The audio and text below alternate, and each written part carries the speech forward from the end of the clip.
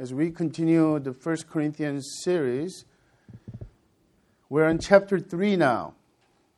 Do you remember the letter began with, as soon as Apostle Paul started with greeting and thanksgiving, he jumped right into the church problems. The key problem that he mentioned in chapter 1 was divisions in the church. And because he was dealing with the root causes and other things, mainly because of Greek philosophy and the worldly wisdom, and as Apostle Paul has gone through this chapter 1 and 2, the key message has been the word of cross. God's secret hidden wisdom.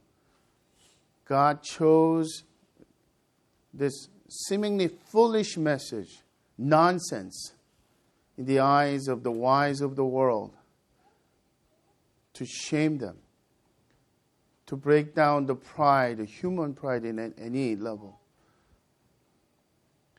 So, chapter 3, he finally resumes the topic itself. He talks about the divisions in the church. But unlike chapter 1, he talks about now mainly Apollos and he. There are 4 factions, the 4 divisions and 4 parties. That I belong to Paul, and some will say I belong to Apollos. Some will say I belong to Cephas, which means Aramaic for Peter. So traditionalists will say that. And then the 4th group, the spiritual elitists, will say, I belong to Christ. So now he actually brings down to Apollos and him, closing the examples a little closer. Why is that? I think it's Apollos was so eloquent and powerful, and Paul has been the planter of the church and the spiritual father of the church. So 2 main things he actually deals with right now. Do you remember last week we talked about natural people and spiritual people in light of Paul's contextual exposition on his secret hidden wisdom. Why is it secret and hidden? Not because it's intellectually difficult, but because it's spiritual in nature. Natural people who are born physically, naturally, with that natural tendencies you cannot understand, Paul said. Spiritual things. Because the secret wisdom of God is taught and revealed, illuminated by the Holy Spirit. So let's recap really quick. There are 4 things I'll mention. Natural people do not have the Holy Spirit. By this mean, and Paul says, they're not saved. Romans 8, he mentioned, those who do not have the Holy Spirit do not belong to Christ.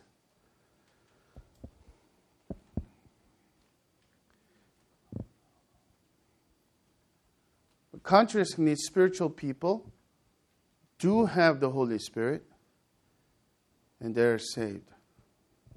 I think we need to define the word spiritual here a little bit first, because if we just throw the word spiritual, the New Age people will understand it in a certain way, and the people who grew up in a very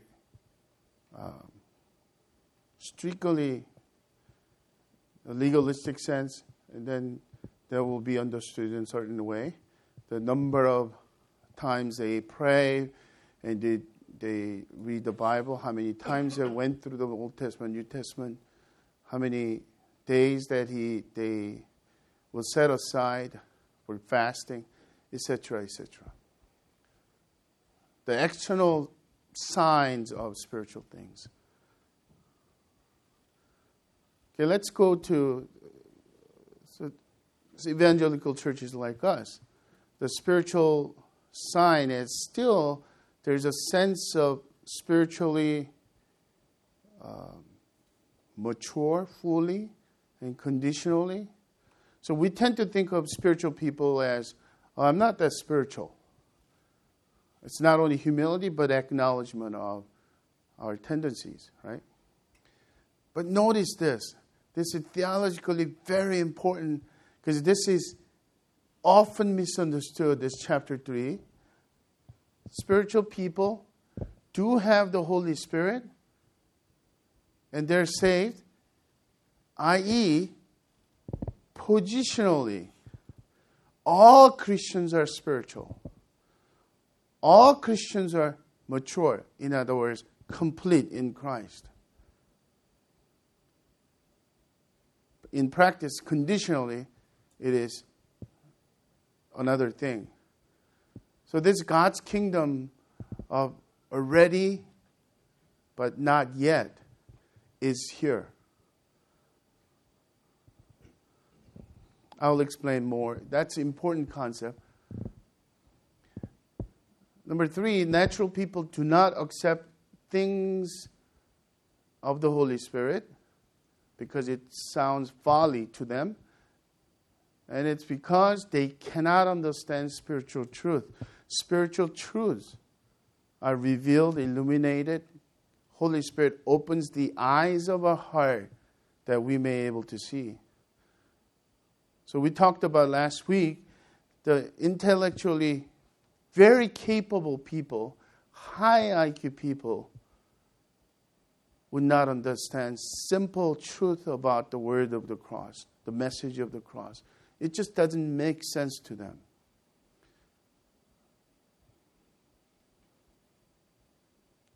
And that God's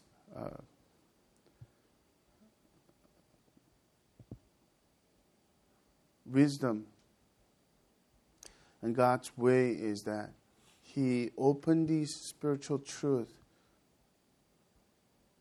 to the people who are like child, to the people who are simple.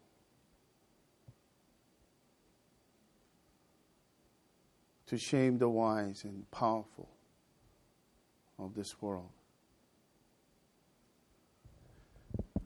So the last thing, spiritual people on the other end do discern things of the Spirit because it is wisdom to them and because they have the mind of the Christ taught by the Holy Spirit. So it's clear. Paul is not saying the natural people are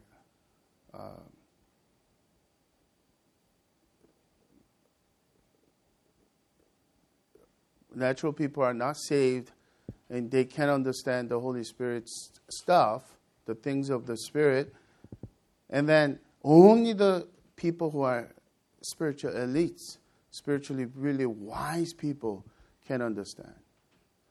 He is not saying that.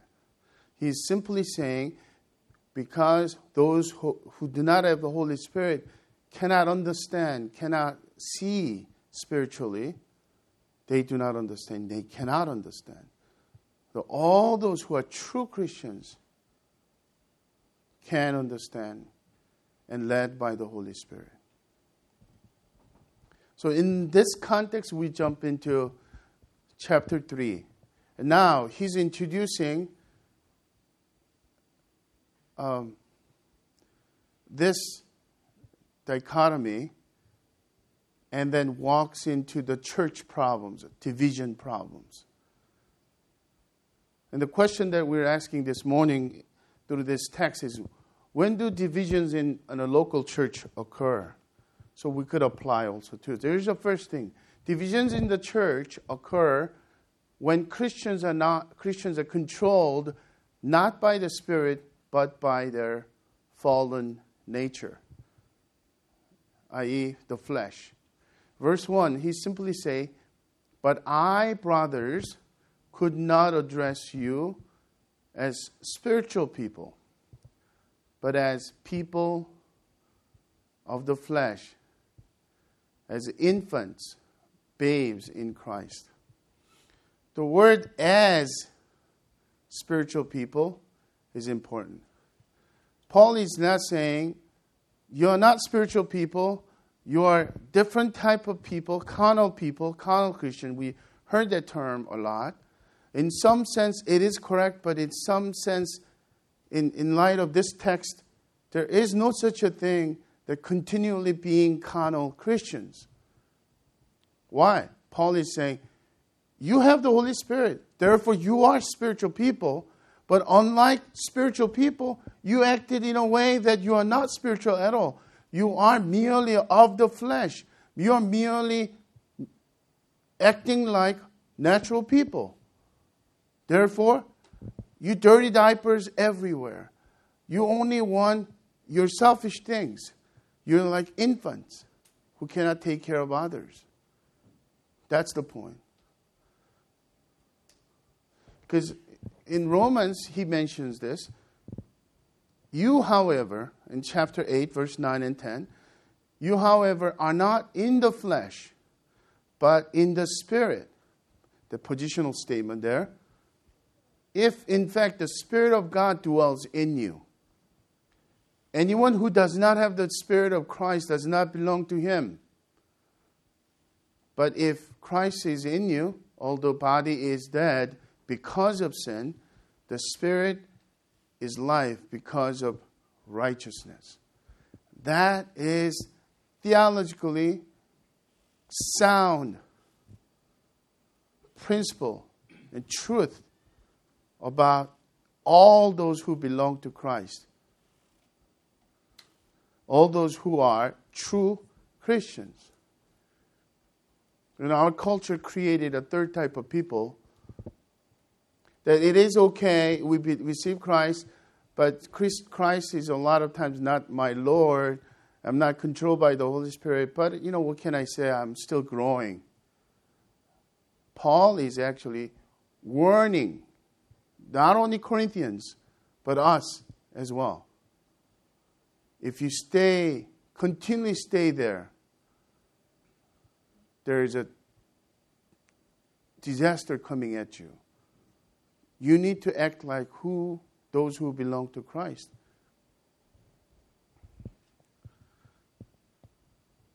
So there are two words in this text. So verse 1, ESV translates as of the flesh. The Greek word is sarx, flesh. In some sense, it is literal flesh. In another sense, it's an Adamic nature, the fallen nature of Adam in all of us, which means the sinful nature, right? So one word. Some commentators will say the two words are equally the same thing, but some commentators, which I think I agree with, there are two different meanings, slightly different meaning. The verse 1, sarkinos. Whenever you hear the nos is the made of sarx, made of flesh. So we are made of flesh. So you act like a merely natural person, right? In that sense. So this is more neutral meaning. But verse 3, sarkikos, is actually characterized by the flesh.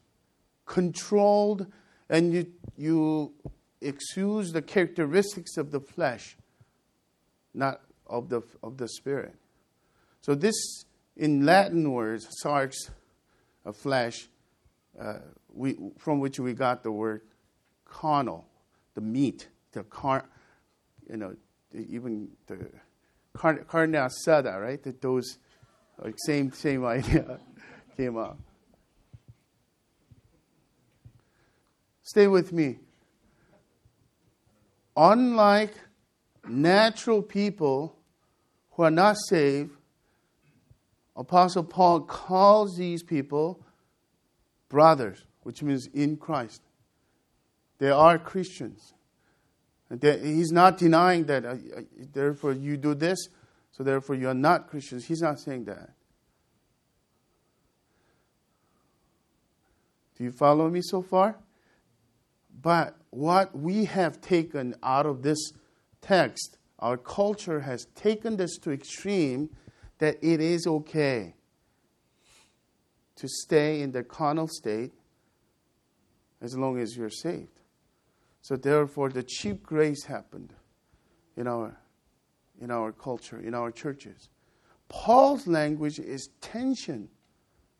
Why? So think about this. Their number one sin in church division is pride. What kind of pride? Worst kind of pride is a spiritual pride. I am more spiritual. I'm more holy because I belong to Apollos. No, I belong to Cephas. He's the chief disciple. I belong to him. I am holier than thou. And Paul is saying, actually, that is the worst kind of pride. Stems out of the flesh. And if you stay there, Apostle Paul warns us, even including us, you ought to examine your salvation in Christ. Because once people settle in this fleshly state, they become the source of all kinds of problem at every level. Family level, work level, including church level. Isn't it true that many of us in this room already know the ugly, ugly things of church breakups, including pastors? As a church split happens, the property issue becomes huge. Would elders take it as they split into another one? And the pastor said, I went to retreat and prayed for 10 days and came back. This is what the Holy Spirit said. We are to take the property. And the elder said, no, Holy Spirit said, we are to take the property. Fleshly, infants, babies.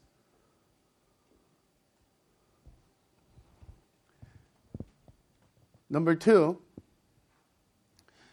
divisions in the church occur when Christians are marked by immature diet and self-centered behaviors. So Paul mentions this fleshly Christian, carnal Christians, or spiritual babes, and he helps us by identifying those 2 key characteristics of that. Verse 2, I fed you with milk, not solid food, for you are not ready for it. And even now you are not yet ready, for you are still of the flesh. For while there is jealousy and strife among you, are you not of the flesh and behaving only in a human way? When he say only in human way, he means natural person. You act like a natural people. So remember, positionally what happened to us is by sovereign grace, without earning anything, without meriting anything. God instantaneously made us complete in Christ already. But until the day we physically die or face to face Jesus in the heaven, our sanctification process continually happens. Whereas being freed from the power of the Holy Spirit. And 3 enemies, as we mentioned before, is the world, the Satan, and the flesh within us. And then he already mentioned this, the worldly influence and worldly philosophies. So now he's going at the flesh. And basically, when you think about, when I am fleshly as a Christian, when I'm characterized by my dependence on the flesh, the fallen nature in me, what does it look like? He mentioned two things. First one is the spiritual babes, fleshly Christians cannot handle solid food. They want milk only. Lest we think it's about intellectual capacity. Milk, the difference between milk and solid food is not intellectual at all. It is actually spiritual. So, for example, it's not just about, to talk about the message of Christ and how one becomes Christian is, the word of cross is milk. And how you become holy in Christ is meat. Oh, no, not necessarily. When you think about the secret wisdom, it's very simple. But those who want milk only cannot go deeper. You mentioned like a sovereignty of God. Let's really understand sovereignty of God. How it applies to us. The milk could be God is in control of everything, so do not worry. Go in peace. The solid food or meat could be, let's really understand and how we could embrace the sovereignty of God. You're going through a difficult time with your loved ones, your dad or your mom or your brother has a cancer, a very difficult disease. How do you deal with that? Let's understand not the circumstance too much, but understand God's attribute. Let's delve into the wisdom of God and sovereignty of God in this. And Paul mentions, for example, Romans 11, verse 33. He goes, how unsearchable, how great the wisdom of God. He's talking about sovereignty of God and the election of God. And he himself, Paul himself, in the middle of writing this, moved so deeply. The vision that Paul had about God was huge. So this is our challenge. In superficial spirituality in this culture, especially even within the Christian culture, to go deeper with things of God, to gain big vision of God, and somewhat foreign, too solid for many of us.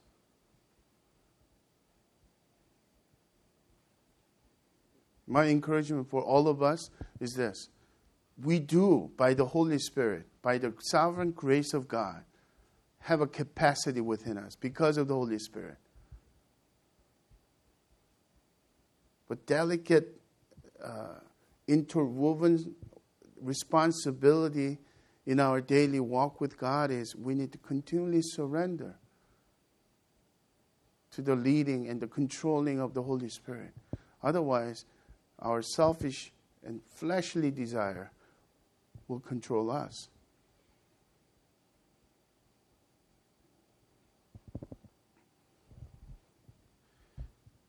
Another side is, he mentioned jealousy and strife. Jealousy and strife, or jealousy and quarreling. Where does it come from? This is self-seeking, basically. If you're all about yourself, and baby is very selfish. My things, right? So if we are self-asserting and self-absorbed, although in outside we could appear to be very generous and gentle person, but it is actually about us.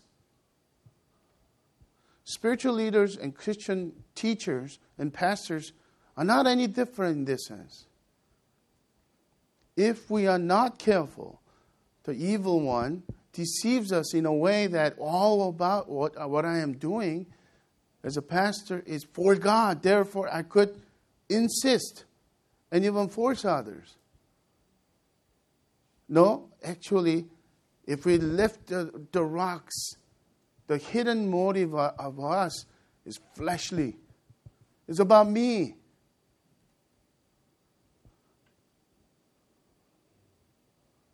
Here's my confession.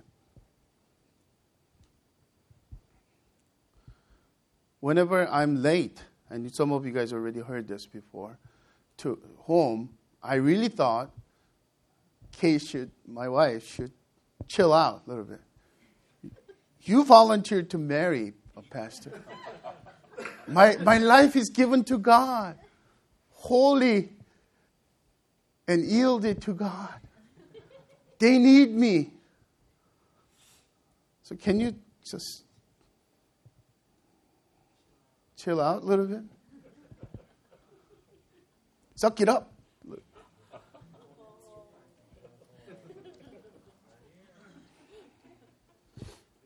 So in solitude and silence, God reveals things. When all those things settle down, and God speaks to me this way.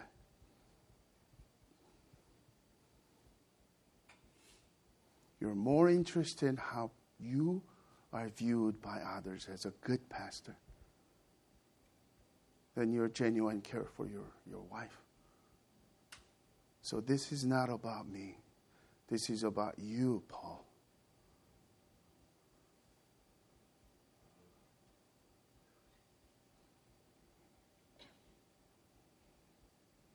I repented, and I'm still struggling with that, but I'm much better. You could ask Kate.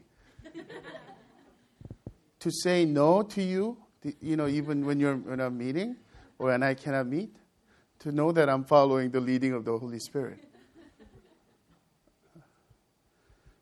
I don't have to be liked by everyone. I don't have to be viewed as someone who is such a dedicated pastor who gives his life. So, do you see what I mean? The fleshly tendencies. How about you? When you act in such a sacrificial way at home as a breadwinner, as someone who's a homemaker, is there tendencies under the rock? It's actually fleshly. It's a self-assertion and self-obsession. The world is about you. We need to catch that. Otherwise, the Holy Spirit cannot control us. He waits until we surrender and obey.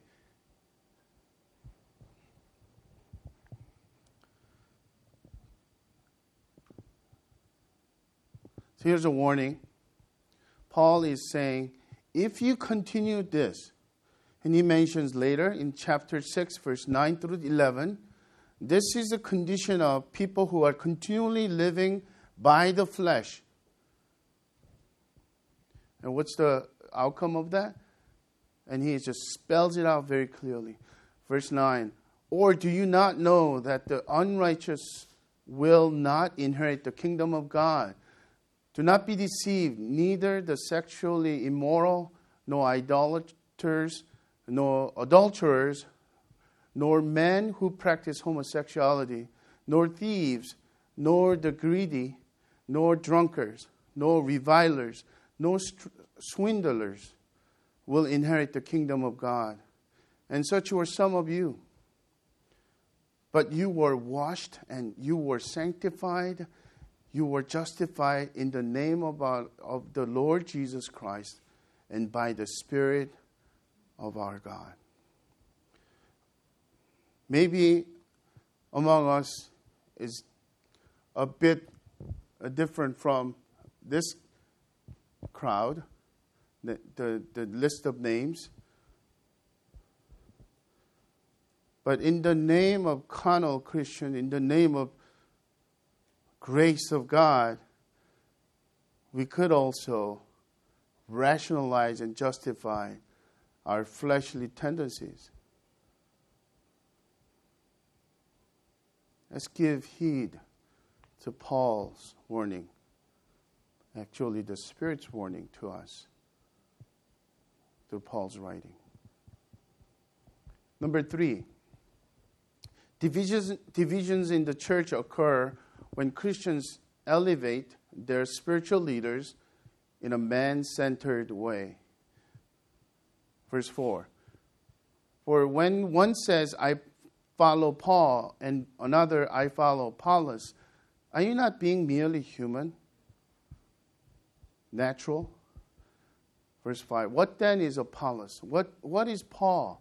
Servants through whom you believed, as the Lord assigned to each. I planted, Apollos watered, but God gave the growth.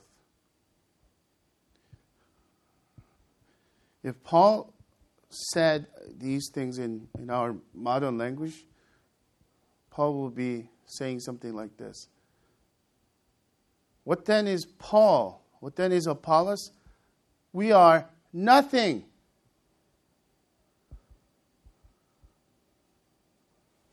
But do you sense the evangelical Christian culture, not to mention, any kind of other Catholics or Christian culture in general, mainstream also? There is a tendency of hero worship. That certain pastors and certain spiritual leaders and teachers are so important that they are elevated as critically essential for the kingdom of God. Paul is saying they're nothing. Why is that? Once again, fleshly tendencies lead us to think in a very self-centered way. Self-centered way of thinking is basically man-centered way.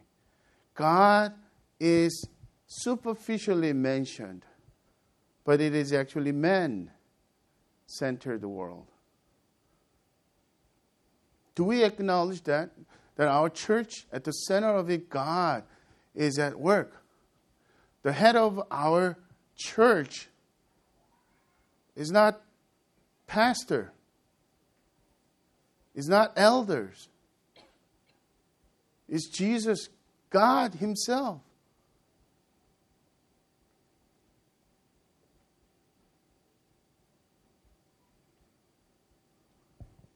Here, Paul points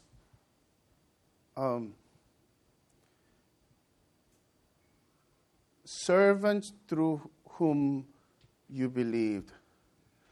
That image is really very important for us. What he's saying? By saying nothing, that means we don't originate any power, any transformation. We don't supply any living water for you guys.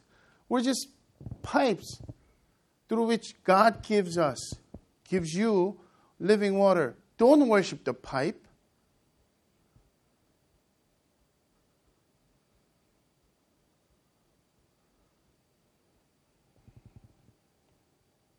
I'm going to say something maybe reversely, because of our postmodern generation is so disillusioned about church. The other way of looking at church and church leadership is as fleshly as this. By the other way, I mean, I don't need pastor. I don't need anyone to teach me. I just need the Holy Spirit at home, and I get my Starbucks coffee and go to worship in my living room. Maybe I could watch a little bit of the live feed from a service just because I like this preacher preaching. Self-centered, man-centered. There's no yielding to the Spirit.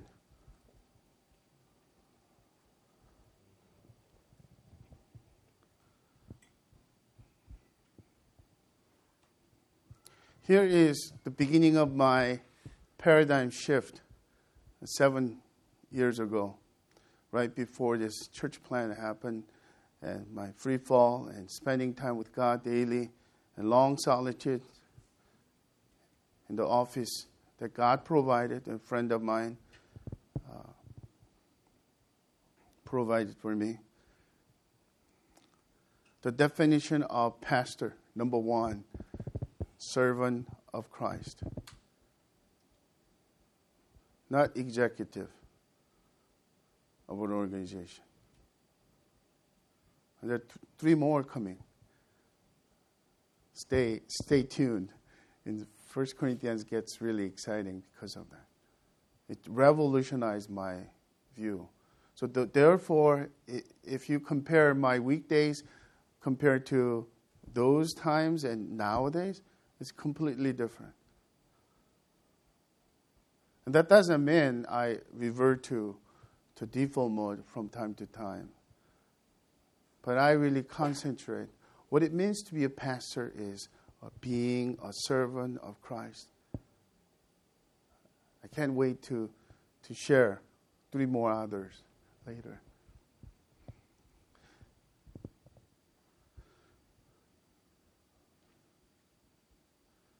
Fourth and last one.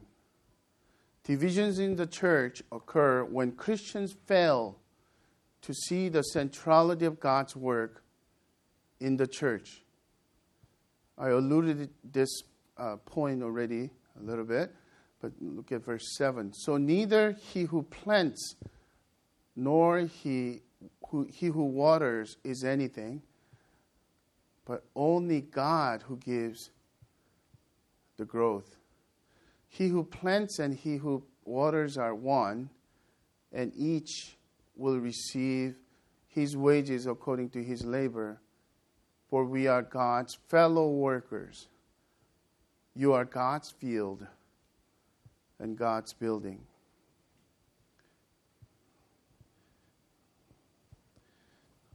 Do you remember I said, if you ask me to define our vision in one word, it would be God-centeredness. To restore God-centered, starting with our church culture and in the individual lives, continually live out that God-centeredness in which we in the world in which we live, would be the vision for us. That's what it means to retain the saltiness. That's what it means to be the church that Christ envisioned for us. This passage is very simple, isn't it?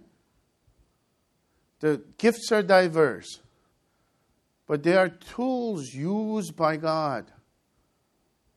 Actual one that makes things really happen is God Himself. God is the center.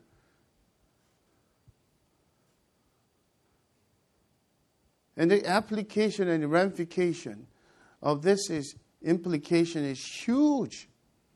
So let's continually think in that. What would that look like if our men's group or women's group is God-centered? If our accountability is God-centered? If our home group is God-centered? If our gathering is God-centered? If our families and marriage is God-centered? What would that look like? Because we see that God is the one who actually at work.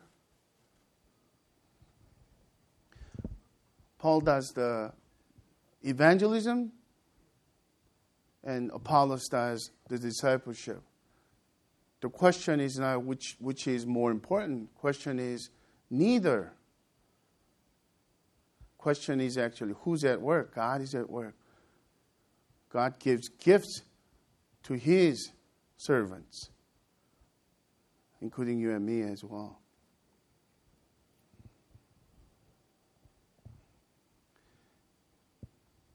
So he finally is concluding now.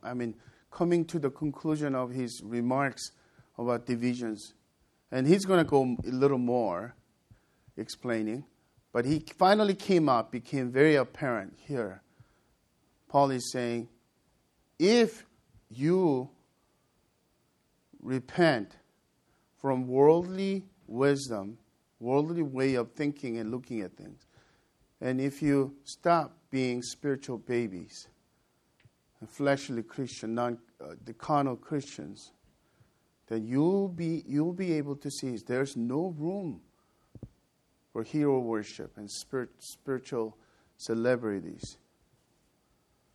It is actually your self-assertion that you want to identify with those people to make yourself look better than others.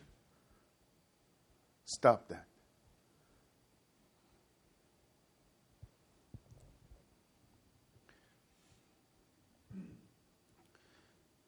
I think it's important for us to realize, on the other hand, to give honor to Christian workers, and missionaries and pastors, proper honor to those people who are leading, the elders of our church. No question about that.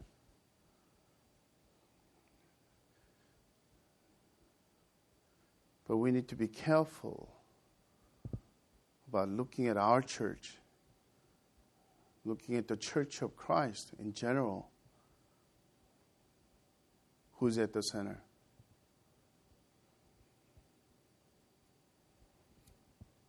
I conclude with remarks by Leon Morris. He writes, 3 times in this verse, verse 9, the word God comes first. God's fellow workers are we. God's field and God's building are you. This puts strong emphasis on the divine action. Ministries and those they serve are no more than God's instruments. All is of God and all belong to God. The Greek translated, we are God's fellow workers, could be understood as we are partners working together for God. It's a Good News Bible translation, which would suit the context very well. Despite its attractiveness, however, we should probably not accept it. For the more natural way to understand the Greek is God's fellow workers. In other words, God is at the center of that.